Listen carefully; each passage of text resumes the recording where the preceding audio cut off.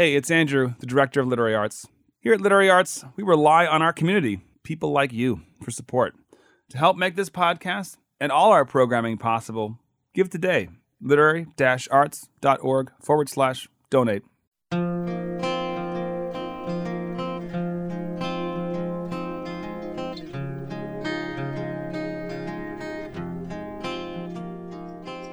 Welcome to the Archive Project. I'm Andrew Proctor, Executive Director of Literary Arts. The Archive Project is a retrospective of some of the most engaging talks from the world's best writers from more than 35 years of literary arts in Portland.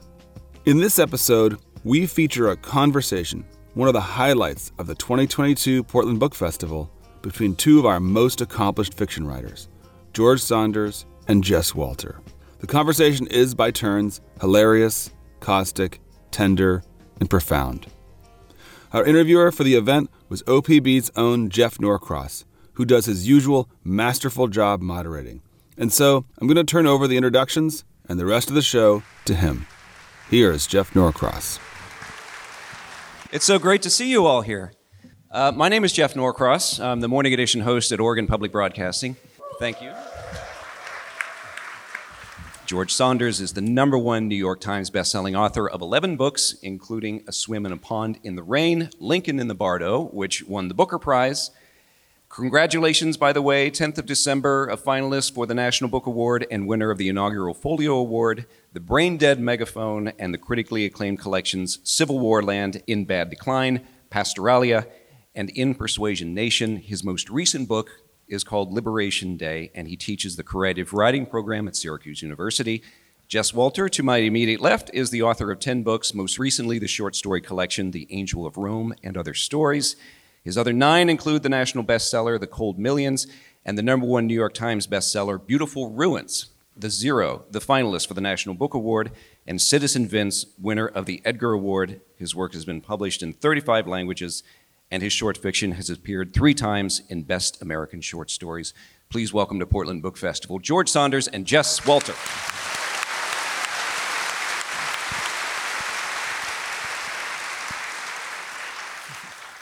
Short stories. Jess, I once heard you compare the difference between short story writing and novel writing as the same difference between dating and getting married. Wow, my wife didn't like that answer very much. And I've heard other analogies too, like the difference between sprint running and marathon running. And so I want to first start with both of you. Do you know when you start a story how long it's going to be? We were just talking about this, and I thought A Swim in the Pond in the Rain did the best job of sort of explicating how it is to have the writing itself lead the story. And so often, no. I do usually know if it feels like a short story. I've only had one short story kind of evolve into a novel. The rest of the time, I do feel like I'm writing something where I can see the end of it. But how long it is, unless I'm purposely writing microfiction, sometimes I'll say I'm going to write something under 800 words. For me, no, it really is this sort of process of discovery, what the next line leads to, and the next line, and that becomes so thrilling and joyful that I can't imagine doing it any other way. Well, you said there was a short story that you decided to go along with it. Does it ever go the other way? Like you set out to write a novel, and then at some point, it's done. Nothing more needs to be done here. Every time. You know, novels are just so exhausting, and you take 6 or 7 runs at them. They're like, trying to climb some peak without oxygen or a tent or anything. You just keep making these attacks on them, and so I have false finishes all the time. My journal is filled with "Finish the novel today!" ! And then 2 days later, back on the novel, and then this stupid novel. I hate this novel. And so my finish is about 6 months usually, or a year between the time I think I'm done and the time someone finally rips it out of my hands. Huh. What about you, George? I just assume they're all stories because the novel that I wrote, I'm not sure it's actually a novel. It's got a lot of white spaces, So Lincoln in the I have Bardo. my basic aesthetic thing is something like a little toy car. You wind it up, get it under the couch as fast as possible. So that's how I understand all storytelling is doing something and then cutting it down, and then as soon as it stops escalating, just end it. So I think it's always, I just assume it's a story unless it tells me otherwise, which it never has. Yeah. And oh, by the way, welcome to the morning of metaphors. We've already had 5 here. Writers, right? It's like a metaphor factory. Yeah. 6.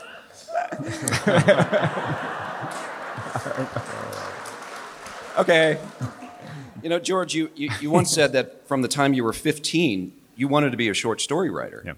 Yeah. Is this form kind of where you live artistically? Yeah, very much. I had a really heavy experience with Hemingway early, and then after that with de Maupassant and Isaac Babel finally. So I just always found it really, I thought it was very cool to be it, because you weren't necessarily known, but you were doing something really intense. And even when I was younger, you read a story and they don't always, let's say, it takes a while to learn how to read a short story, I think. It's not an intuitive form. So I could feel that there's something kind of cool about it. And it would take some study to figure out what was a story and what wasn't. So yeah, I thought it was, and when we went to Syracuse, Tobias Wolff was there, Raymond Carver had just left. So there was a real feeling that there was a kind of a sacred art form that was difficult to master, So, yeah. Yeah. So rather than touching on all of the short stories in both your collections, I thought that maybe we would drill down on a couple. One from you, Jess, and one from you, George. And George, why don't we start with you? Okay. There's a story in your collection. It's called Ghoul. Good luck with the setup on this one. Yeah. Well, I'm going to give it a try. Okay. And you can fill in the blanks if you need to. There's a man named Brian who lives in an underground world known as the Region. And his place is this kind of apocalyptic amusement park called the Maws of Hell. Mm-hmm. That old trope. Oh, sure.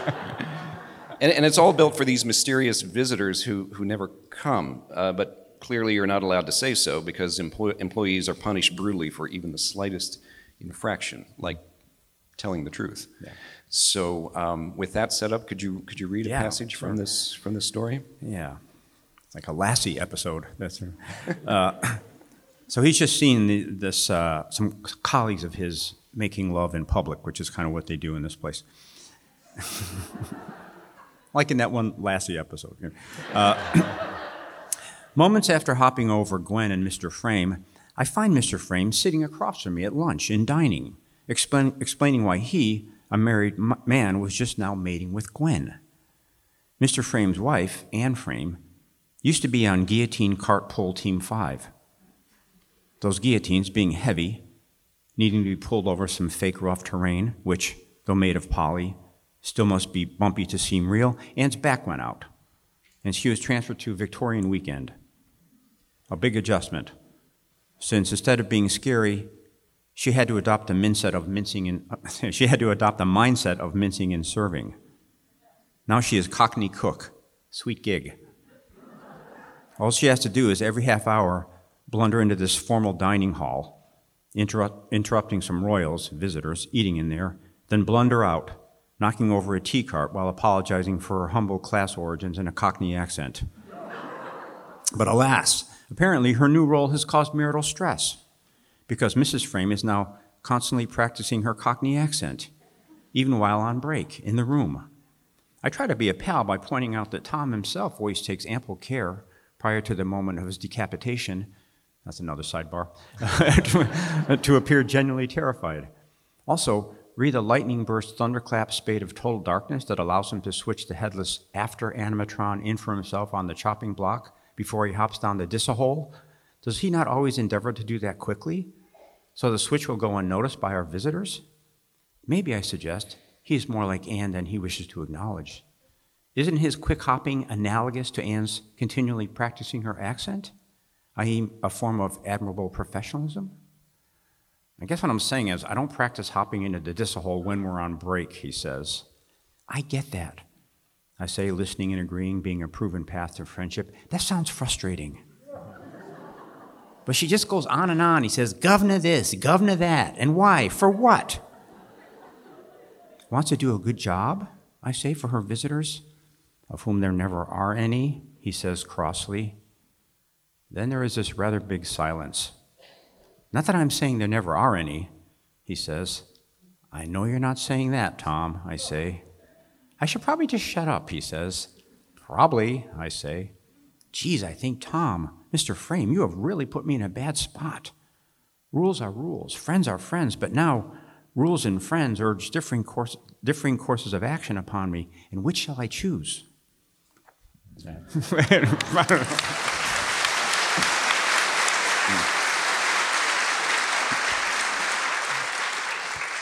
So the reaction you had to that passage is the same reaction I have to George Saunders' books over and over again, which is he's writing about these hellish scenarios, but yet it's funny.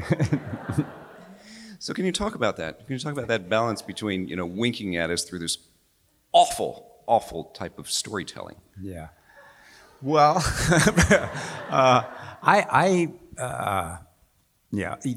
Flannery O'Connor said this thing. She said, a man can choose what he writes, but he can't choose what he makes live. So that's deep, because it means we might think we're in a certain lineage. So I always wanted to be Hemingway, Chekhov, Tolstoy, Alice Munro, Grace Paley, Toni Morrison, but then, or any combination. But then you go to do it, and if the heat doesn't rise, then you have to take a different course. So if you might start out wanting to be a string quartet writer, a la Shostakovich. You play your string quartet, everybody nods off. But you notice when you pick up the accordion, people dance. Then you have to, it's a big moment, I think, in a young writer's life when you go, okay, I don't get to be who I want to be. I have to be who I have to be, So for me, the humor is one, but also like to start off with a really weird premise like that, kind of a wacky premise that is a little bit off-putting even. For some reason, that's what I like to do. And then the mission becomes, can I, in spite of all the strangeness and the darkness, can I lead the reader to a place similar to they might find themselves after a classic short story? So in other words, a place where they feel included and seen and engaged, and that the things that actually keep them up at night are somehow coming into the story. So I found it really, to do my deepest emotional work, I have to start in a kind of a strange place. I don't really know why, but I like the challenge of that, like trying to start with that, and the reader's first reaction might be, God, what a strange deal, I think I'll go watch TV. And then if you can kind of give enough breadcrumbs and enough little treats, then they start to go, okay, maybe this is only as strange as the actual world. And, Oh, yeah? How are these stories as strange as the actual world? Well, this story, is about somebody who is in a system that is requiring him to lie.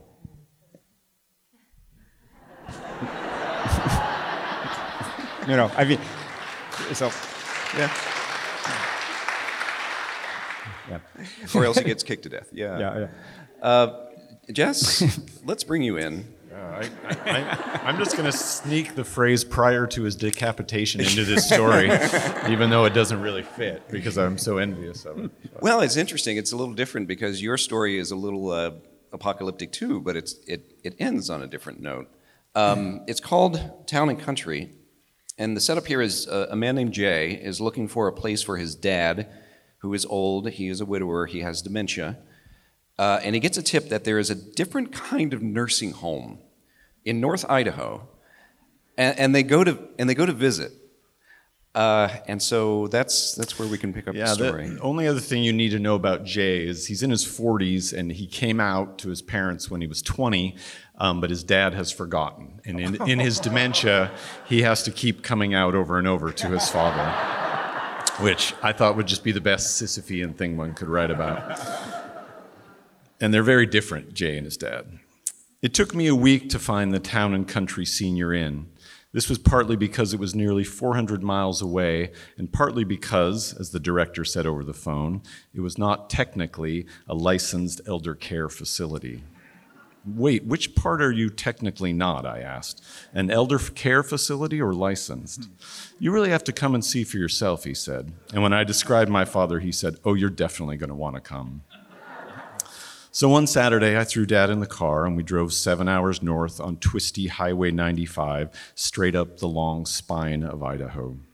The town and country, it turned out, was an actual motor inn built in the 1950s on an unincorporated stretch near a stain of a town called State Line. The building had been updated when it was turned into this senior residential hotel, but it was basically the same sprawling, seedy, one-story motel it had always been. There was a carport fronting the lobby, and behind that, a chop house lounge with no windows, a small stage, and smoke-stained carpeting halfway up the walls. The staff at the Town and Country were dressed not like orderlies or nurses, but like employees of a 1960s hotel. Women in waitress dresses, men in high-collared blue jackets and gendarme hats. The grounds, if you could call a gravel parking lot that, were dotted with old people wandering around behind tall fences being steered back to their rooms by men dressed as bellmen and porters. The director of the Town and Country was named Skip. He was 3 shades of gray stacked one on top of the other and looked like he might check into the hotel himself soon. He said he'd started this place for his own parents, who had run a saloon in one of these old Idaho mining towns. They weren't really cut out for the kind of place where Grammy does art projects, he said. The Town and Country had a simple, respectful ethos. The elderly folks were not decrepit patients, but hotel guests, checked into one of the 40 guest rooms. A few of those rooms were reserved for couples, but most of the guests were single, divorced, widows, or widowers. They could do whatever they wanted in their rooms, smoke, drink, screw, watch TV. But in a nod to nostalgia, the TVs only had 4 channels, and the phones were rotary dial. One necessary concession had been to put in a state-of-the-art sprinkler system and non-flammable bedding. We do tend to get a few snoozing smokers, Skip admitted. A continental breakfast was served each morning in the old hotel lobby from 5 a.m. to noon, although if the guests became sick or non-ambulatory, the food could be delivered to them for a room service fee. Anything extra at the Town and Country would be tacked onto the bill, just like at a hotel. Laundry, meds, a haircut, all arranged for a fee. There was no group therapy, no activity room, no sing-alongs, no craft projects. There were only 2 things on the calendar every day: continental breakfast, and beginning at 3:30, dinner and happy hour. This is what we're most proud of, Skip said, and with a flourish, he produced a thick dinner menu and handed it to my dad. The food was straight out of my childhood: roast and potatoes, pork chops and applesauce, French dip, Monte Cristo. And the prices: you could have London broil and a baked potato for $4. You could have goulash or spaghetti and meatballs for $2.50. Skip saw my smile. Yeah, the prices make them really happy. The real price, the price you'll get on your monthly bill, is approximately 4 to 5 times that. The bar menu was just as amazing: a screwdriver for $2, a Tom Collins for $2.50, beer for 75 cents. Our beers are 6 ounces and we make really weak cocktails, Skip said. We can also break up medication and serve it in non-alcoholic drinks, basically soda or tonic water. They don't mind taking their Coumadin when it comes in a martini glass. We have a light jazz combo that plays standards 3 nights a week quietly, and 2 nights we have country music. No music Sundays and Mondays, lights out at 8, 9 on weekends. I looked over. Dad was staring at the menu like it was a time travel portal. My dad's been having this other issue, I said, his libido. Skip nodded and chose his words carefully. The dominant model for elder care focuses, of course, on longevity and health, but this can be at the cost of what I would call personal choice. At the Town and Country, we want to preserve personal choice, which means... He smiled, and I saw a black eye tooth. We go through a lot of penicillin. It was unbelievable, like a rat-pack nursing home. I have to ask, is this all, I looked over at Dad, still intently reading the menu, legal?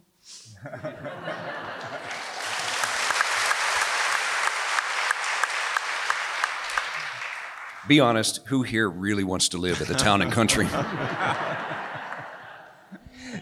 The reason I say that is because I'm sure there are many people in this room who are either in this space where they're thinking about their last place, or they have somebody in their family that is going through that transition, and the options suck.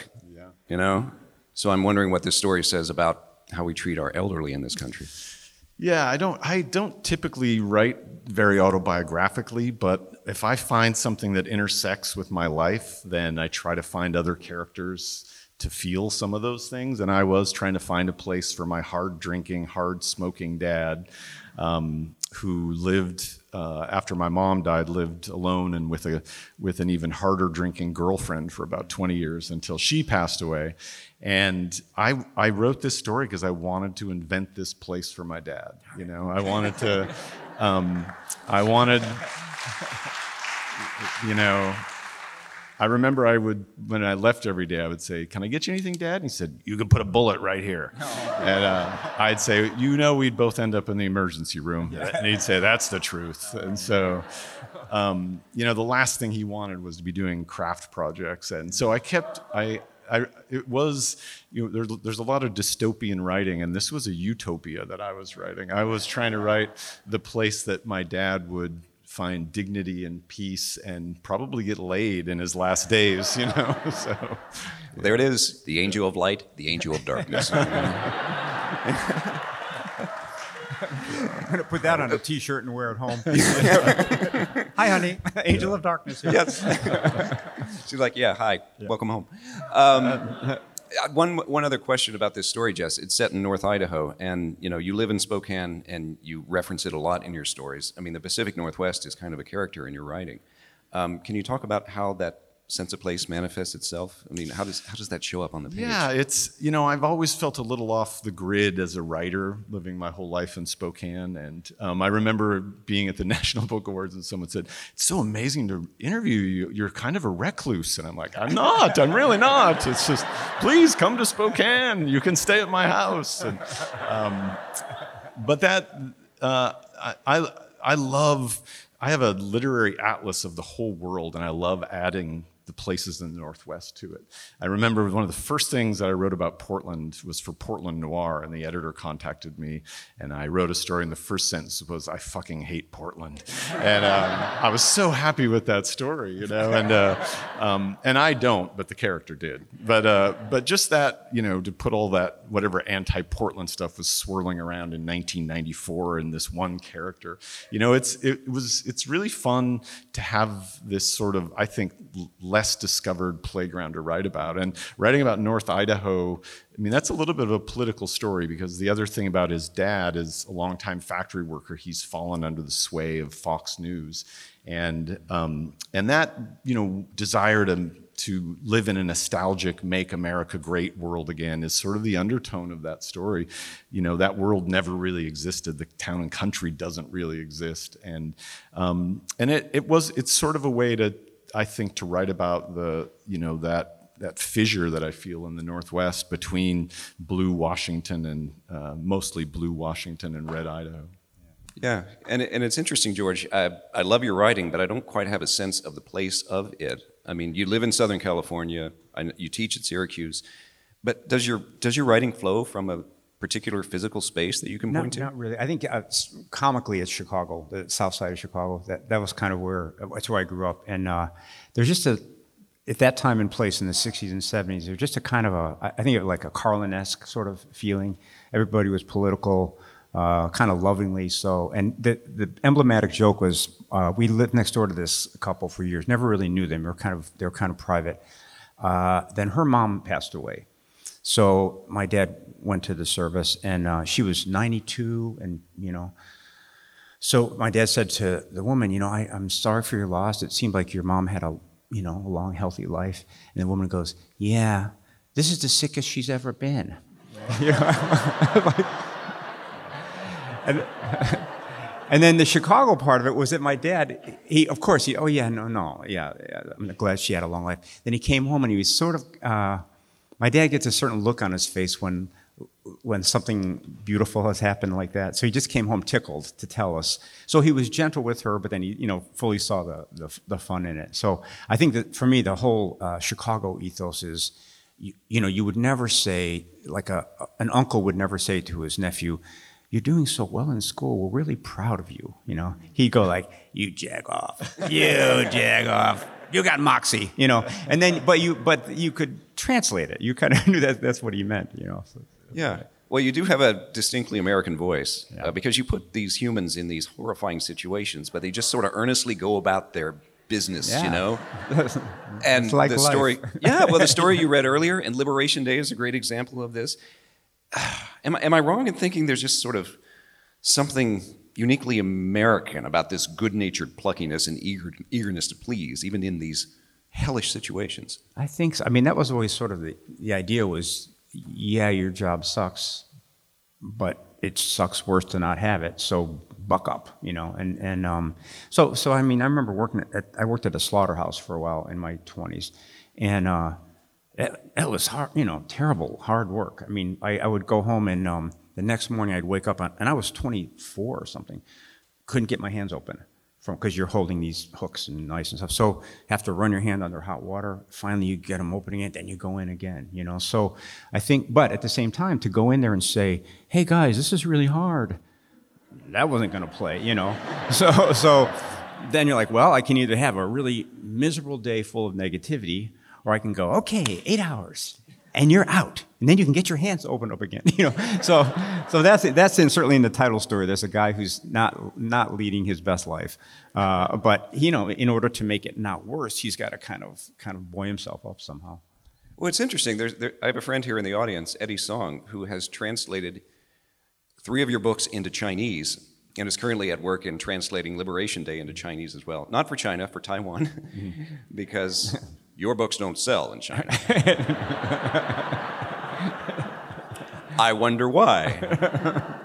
But I wonder if you ever worry or even think about how your stories could travel around the world and how they convey to other cultures. I kind of don't, just because it's, for me, it's always hard to get any story to play out honestly. So it's all I can do just to try to deal with that story in front of me. And I have this faith that if I'm a real rewriter, so I have faith that if I apply my subconscious to it over and over again, earnestly, it'll spit something out that'll be of value. And if it's of value anywhere, I'm happy. In other words, my whole writing philosophy is to try to reduce anxiety. Like, not when I was young. Really? Yeah. For me, I don't know about anybody else. Yeah, no, that doesn't work over here. But when I was younger, there was a lot of this kind of, should I be experimental or realist? Should I be a regional writer or not? And that's the only time I ever got locked up, was when I was trying to make conscious analytical decisions about what kind of writer to be. And when I finally started working pretty well, it was always just this very simple process of reading what I did the day before, making little line edits, putting it in over and over again, completely free of anxiety, because all you're doing is just deciding, micro-deciding over and over again to taste. So that's, in a way, that's my whole philosophy, and I hope that it connects with people, but I know that that's the only way it ever could, is to be produced that way. Yeah. Jess, you told the Miami Book Fair last month that you were looking forward to this event, but you were kind of terrorized a little bit because you said that it seems like when George puts together a collection of short stories, they're just perfect. They hang together perfectly. It's like they were meant for that structure. We can talk about whether or not that's true, George, but... It is. Okay, sure. No, the actual We don't even have to feeling- talk about it. So effortless, sure. The actual feeling was that you've been asked to be like at a soul, or a festival, and then you look over and Aretha's singing next to you. It's like right back at you. But do you struggle with that? I mean, finding how the stories come together and how they hang together? Yeah, I mean, I have always loved story writing, but I started as a novelist. Mostly, I was sending out short stories forever, but living in Spokane, Washington with no agent, they were just landing on slush piles. I used to call them manila boomerangs, because you'd send them out, self-addressed stamped envelope, and you had to seal your own doom in the envelope. Please send this back to me I can send it somewhere else to send it back to me. And so I was discovered, I guess, first as a novelist, and I think, but that question of process, when I'm writing a novel, I'm really writing a whole bunch of small pieces that that fit together in some way. And so it, and that line between novel and short story, Lincoln in the Bardo is a great example, but also Jennifer Egan, David Mitchell. I mean, I think the expansiveness of the novel is helped by having people who also write short stories,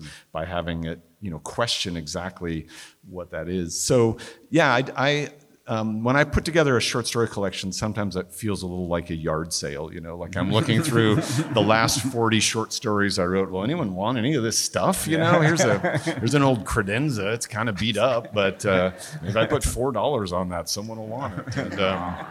And I read other people's collections, and they feel like these incredible concept albums, And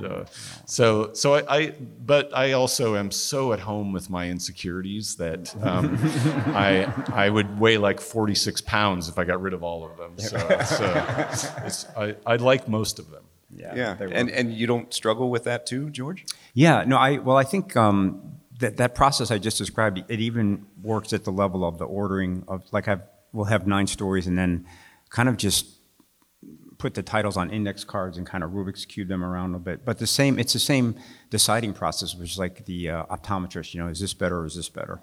Mm-hmm. And really in that, I have come to just trust that 100%. So try to have no big thematic ideas, just whatever gets the reader off the roller coaster in the most stunned state. And some sense that you can actually feel that intuitively as you're putting things together. So, yeah, I mean, and then that's really it. And then of course it does. I think that approach does produce a certain effect. But the beautiful kind of magical part is I don't know what the effect is exactly until it's done. And even then, I'm struggle to articulate it. But so the job is not so much what do I want you to think, but partly where do I want you to feel it. Like, I know this part of the story is critical. I don't quite know what a reader will take from it, but it'll be intense at that point. I know if I put the stories in this order, it's going to give off more heat than if I do in this way. So I guess the value of that is that there's something other than your conscious everyday mind that's working on the stories, and you're giving it a lot of chances to do it. So I've often had that feeling of, not really be crazy about this person, the person who has to talk off the top of his head, and kind of feeling him to be fairly predictable in his ideas and his politics. But the person that comes on the page after all this revision is sometimes a pleasant surprise to me. He's not as dopey as I am. He's a little smarter, funnier, a little more generous. So that's a very addictive thing. I think that's one of the joys of putting the collection together too, is watching it come together in that way that feels better than the pieces. Yeah, and it's not really you doing it. It's kind of saying, get out of the way, let me order myself, and then I'll tell you something you don't know, which is amazing. Yeah, Jess, there's a story. The title story in your book. It's not a short story. It's more like a novella, The Angel of Rome, and it's got a sweep. It's got a novel-like sweep. It's got characters. It spans time. It spans place.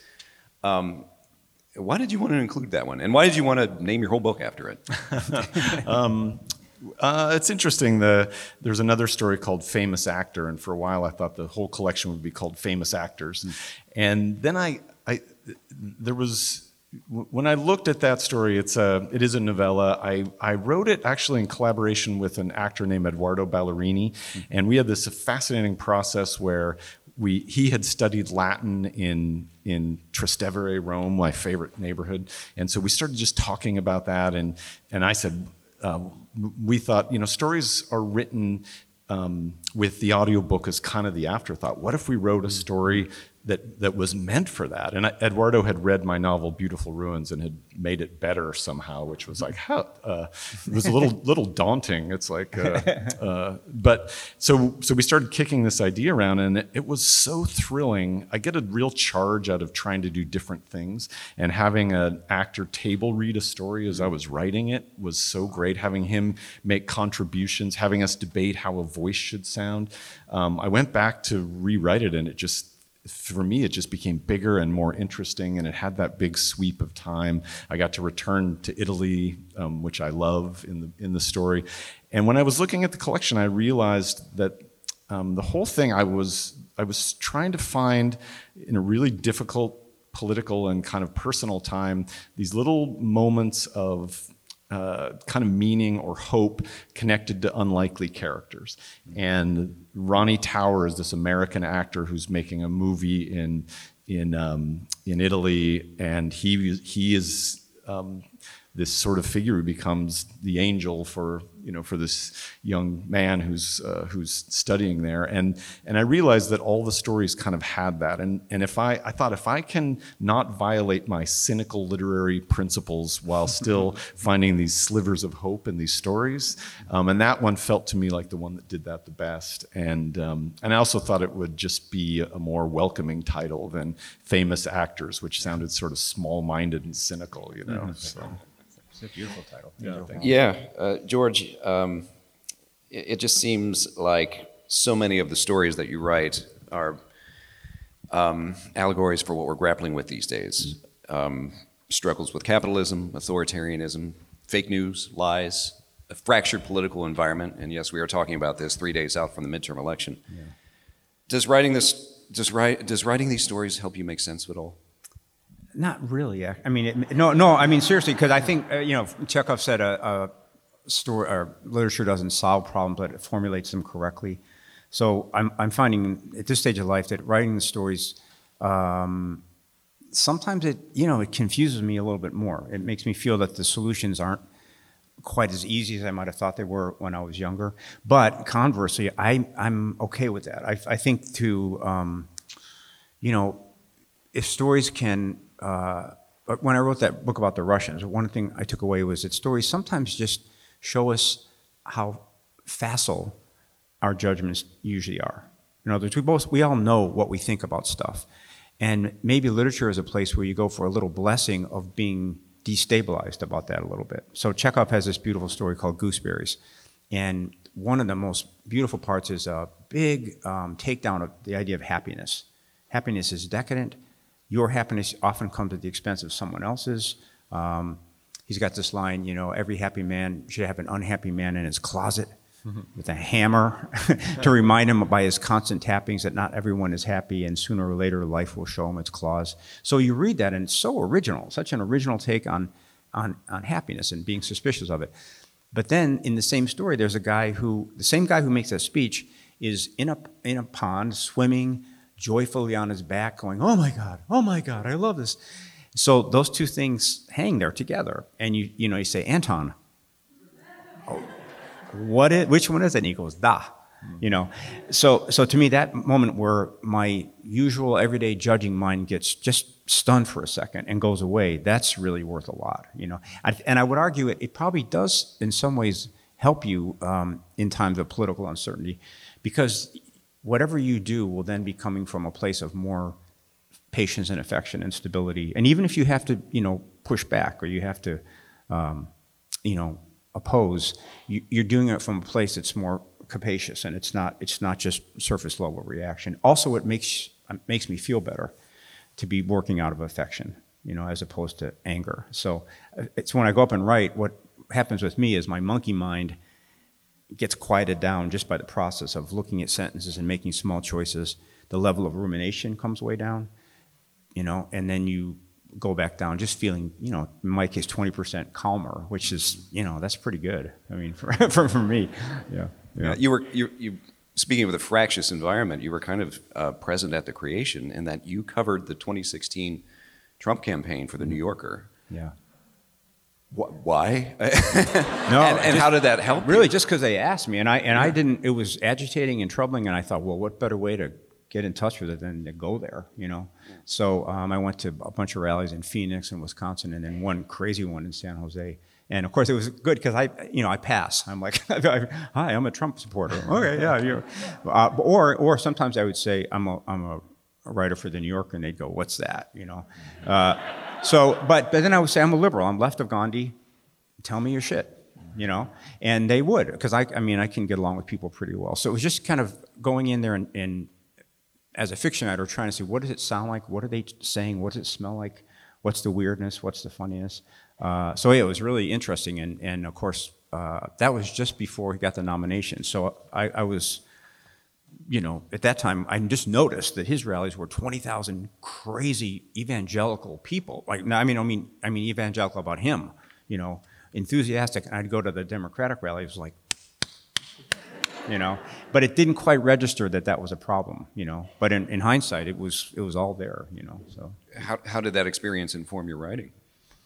I don't know actually. I mean, I'm sure it did. I mean, in this book, there's a couple places of political violence, and there was always a moment at these Trump rallies where the venue would empty out of one door, and then there would be a sea of anti-Trump people, and then those two rivers would hit.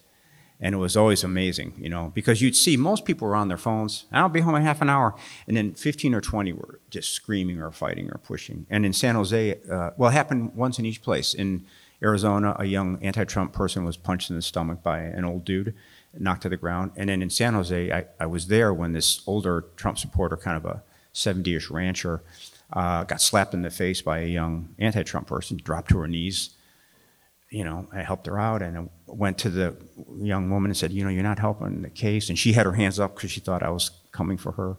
And then I said, I'm one of you. She goes, oh, good. And then she started crying, So for me, the lesson is that level of violence, it's a toxin. It doesn't matter how righteous you are.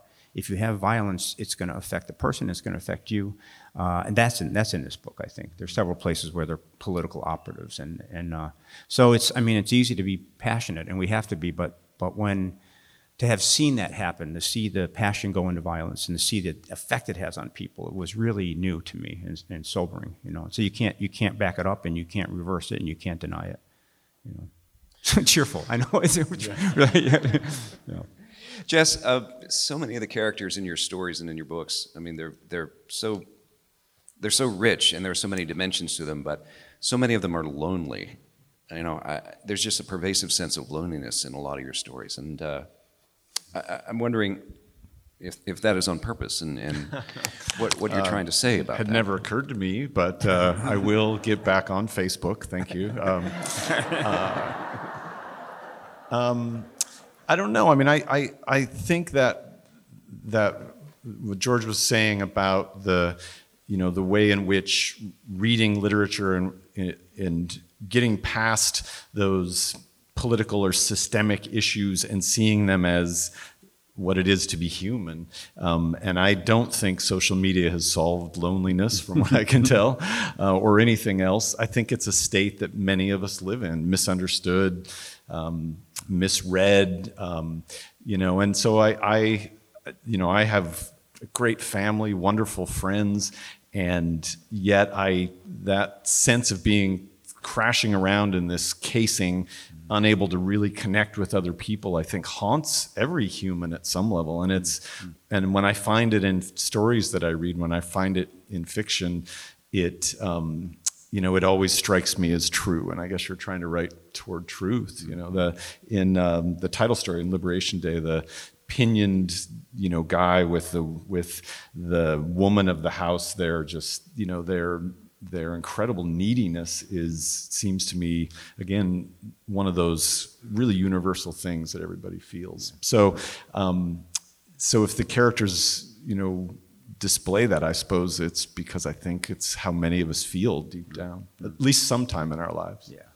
Yeah, totally. Yeah. Both of these collections are remarkable in their diversity. You have male and female characters, you've got young and old, you've got people in the present, you've got people in the past, people in realistic situations and in very surrealistic situations. Is there a theme, and this is a question for both of you, and you can take it in turn, is there a theme that binds all these stories together? I just sort of having had the book come out, the one thing I noticed, and I didn't notice it when I was writing it, it's just that in all the stories in this book, there's kind of like someone who starts off a little deluded or misled or confused, and then stumbles towards something like truth, And it doesn't always make their life easier, but that's something I had no idea I was doing. And then the other thing that I kind of did know was that there's a lot of the people are struggling with self, like what gets us into this problem in the world? Well, we're born, we immediately think we're central, we're like the star of the show. The world was just waiting for us to show up, thank you. And we think we're permanent, and so those two ideas that we're central to the proceedings and we're permanent, then cause all the problems. When you start to get sick and die, it's a terrible affront. When you find out that actually you're not the center of the world, it's difficult. So I think that was in the book. But then, sometimes when you're writing, you have a sort of notion, and the book will say, "Are you sure about that?" So in this book, there's a couple of times where I thought, "Oh, actually, this self, it's so fun to have a self." To have memories, to have, as you get older, like at 63, to go, "Wow, I was a particular kid in Chicago in the early 60s. That's crazy, and that kid is going to die pretty soon. Whoa," like that. There's something beautiful about that, about the idea that you are a person and you have a self. So on the one hand, yes, we should all be free of self, but several times in the book, there's someone who was made artificially free of self by having their memories taken away, and they're desperately trying to get back that little handful of memories they have. So I think in the end, a book can be a really nice way to pose an idea and then have it contradicted, and let those things kind of... Yeah, and I found myself looking for heroes in your stories, and there were some heroic acts, but also a lot of bad decisions, a lot of missteps, and so it was messy, Messy. It was like humanity. Yeah. I think that's... Yeah, I don't know. I think... I feel like a story is hopeful to the extent that it's true to its own DNA. So if you have a Hollywood movie where two misfits can't stand each other, but then they do like each other, and they win the lottery, you're like, that's not hopeful. That's bull, So if you have a story then, and the first 2/3 of it are telling you, and that's your job in rewriting, what are you telling me, story? Like, I don't want to falsify you, so let me really pay attention to the clues you're given, even as I'm adjusting the clues. Then I want you to be so true to yourself. And I'm assuming there's readers out there who will feel that as positivity. Not that everything turns out great, but that people do have certain resources they can bring to bear. And the most important relationship is the reader and the writer, who are huddled over this made-up object. What is true? What is true? What is true? And if at the end you feel that you and I are still together, that's a huge victory. We've puzzled over something important together, and neither one of us is falsified. What could be better than that? That's beautiful. Jess, common themes, through lines? I think I have sort of stubbornly refused to be categorized as a writer over the years, nonfiction and crime fiction and literary fiction, and but I always see this sort of through line of wistful, kind of hopeful humor, even in really dark stories. And so the very first story in this collection is called Mr. Voice, and it's about this really unlikely stepfather. There was this guy on the radio in Spokane in the 70s who had one of those incredibly deep voices, and he'd always be like, "This weekend at Spokane Raceway Park, we're turning into a giant mud pit." And I just thought, what if that guy was your stepfather? And so sort of when I looked back at the stories that I chose, they had these really unlikely connections between people where there's still a moment where they can surprise you. And having the first word of that story, I realized when I put the collection together, was mother. The girl in the story says, "Mother was a stunner." And then she talks about him meeting Mr. Voice. And then the last word was father. And I just thought, oh, I love that. And then I looked at the very last story, which is called The Way the World Ends, which is a comic story about two climate scientists interviewing for the same job at Mississippi State University, engaging in what can only be called the first ever literary climate orgy, I think. And the last word of that story was hope. And I thought there was this kind of clarity through line of, again, writing about dark situations, not sacrificing hopefully the satiric humor that I like, but still finding some way toward these connections that surprised me and hopefully will surprise the readers too, that a guy like Mr. Voice can turn out to be a good stepfather. Last question, and it flows from the recognition that we've all been through a lot in the last 2 years, and every level of our lives, what we do for a living and our interpersonal relationships and what we take joy in have been affected in some way through the pandemic. And I'm wondering how the two of you think you're different writers than you were in, say, March of 2020. Wow. Yeah. Well, I think what you said was just right. That the the responsibility of connecting with readers it seems even more urgent, because I know, during the pandemic, I was working on that Russian book, and to read those stories and just feel another human being on the other side of it was actually a lot more comfort than I think I would have admitted or thought. To say, okay, the world seems insane, everything seems to be falling apart, and yet Chekhov. And maybe to say that's a lot, actually, to feel that, and maybe that feeling of connection is more real than the various superficial feelings of disconnection that we're actually being fed. We're being fed a lot of agitation and a lot of reminders of disconnection. So for me, it's like, actually, if we have ever thought in this country that literature was sort of a fading sideshow, sort of something that us bookies do that's kind of cute, Well, this time we're in should remind us that no, actually it's the central storytelling and story receiving is the central human activity. The brain does it in every instant. The scientists have found that you come in here, at the back of the brain, your brain appears to be a church.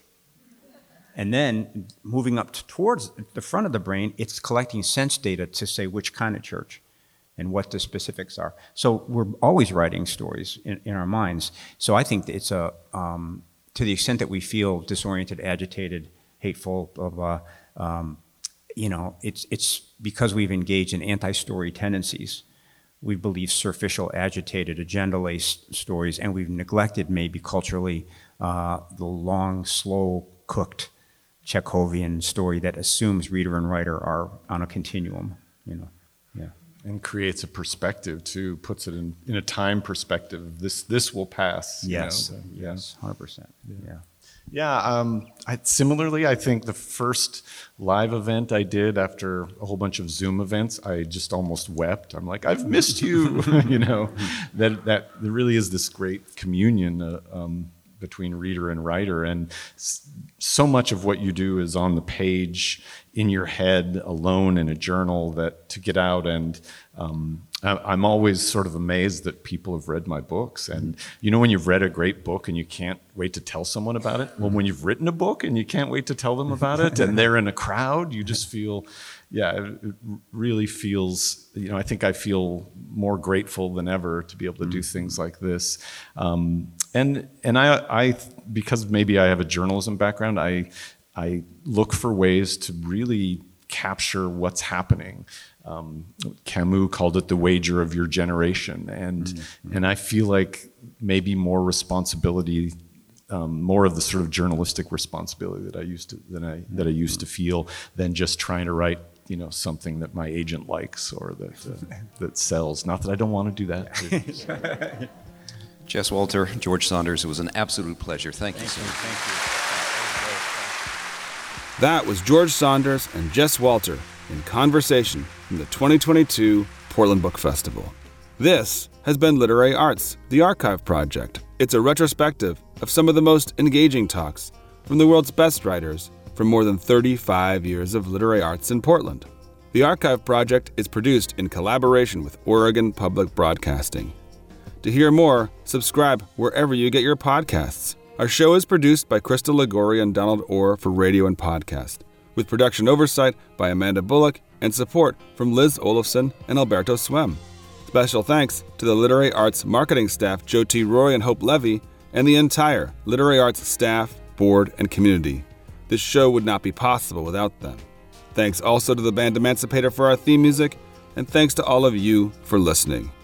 I'm Andrew Proctor, and this has been another episode of the Archive Project from Literary Arts. Join us next time in finding your story here.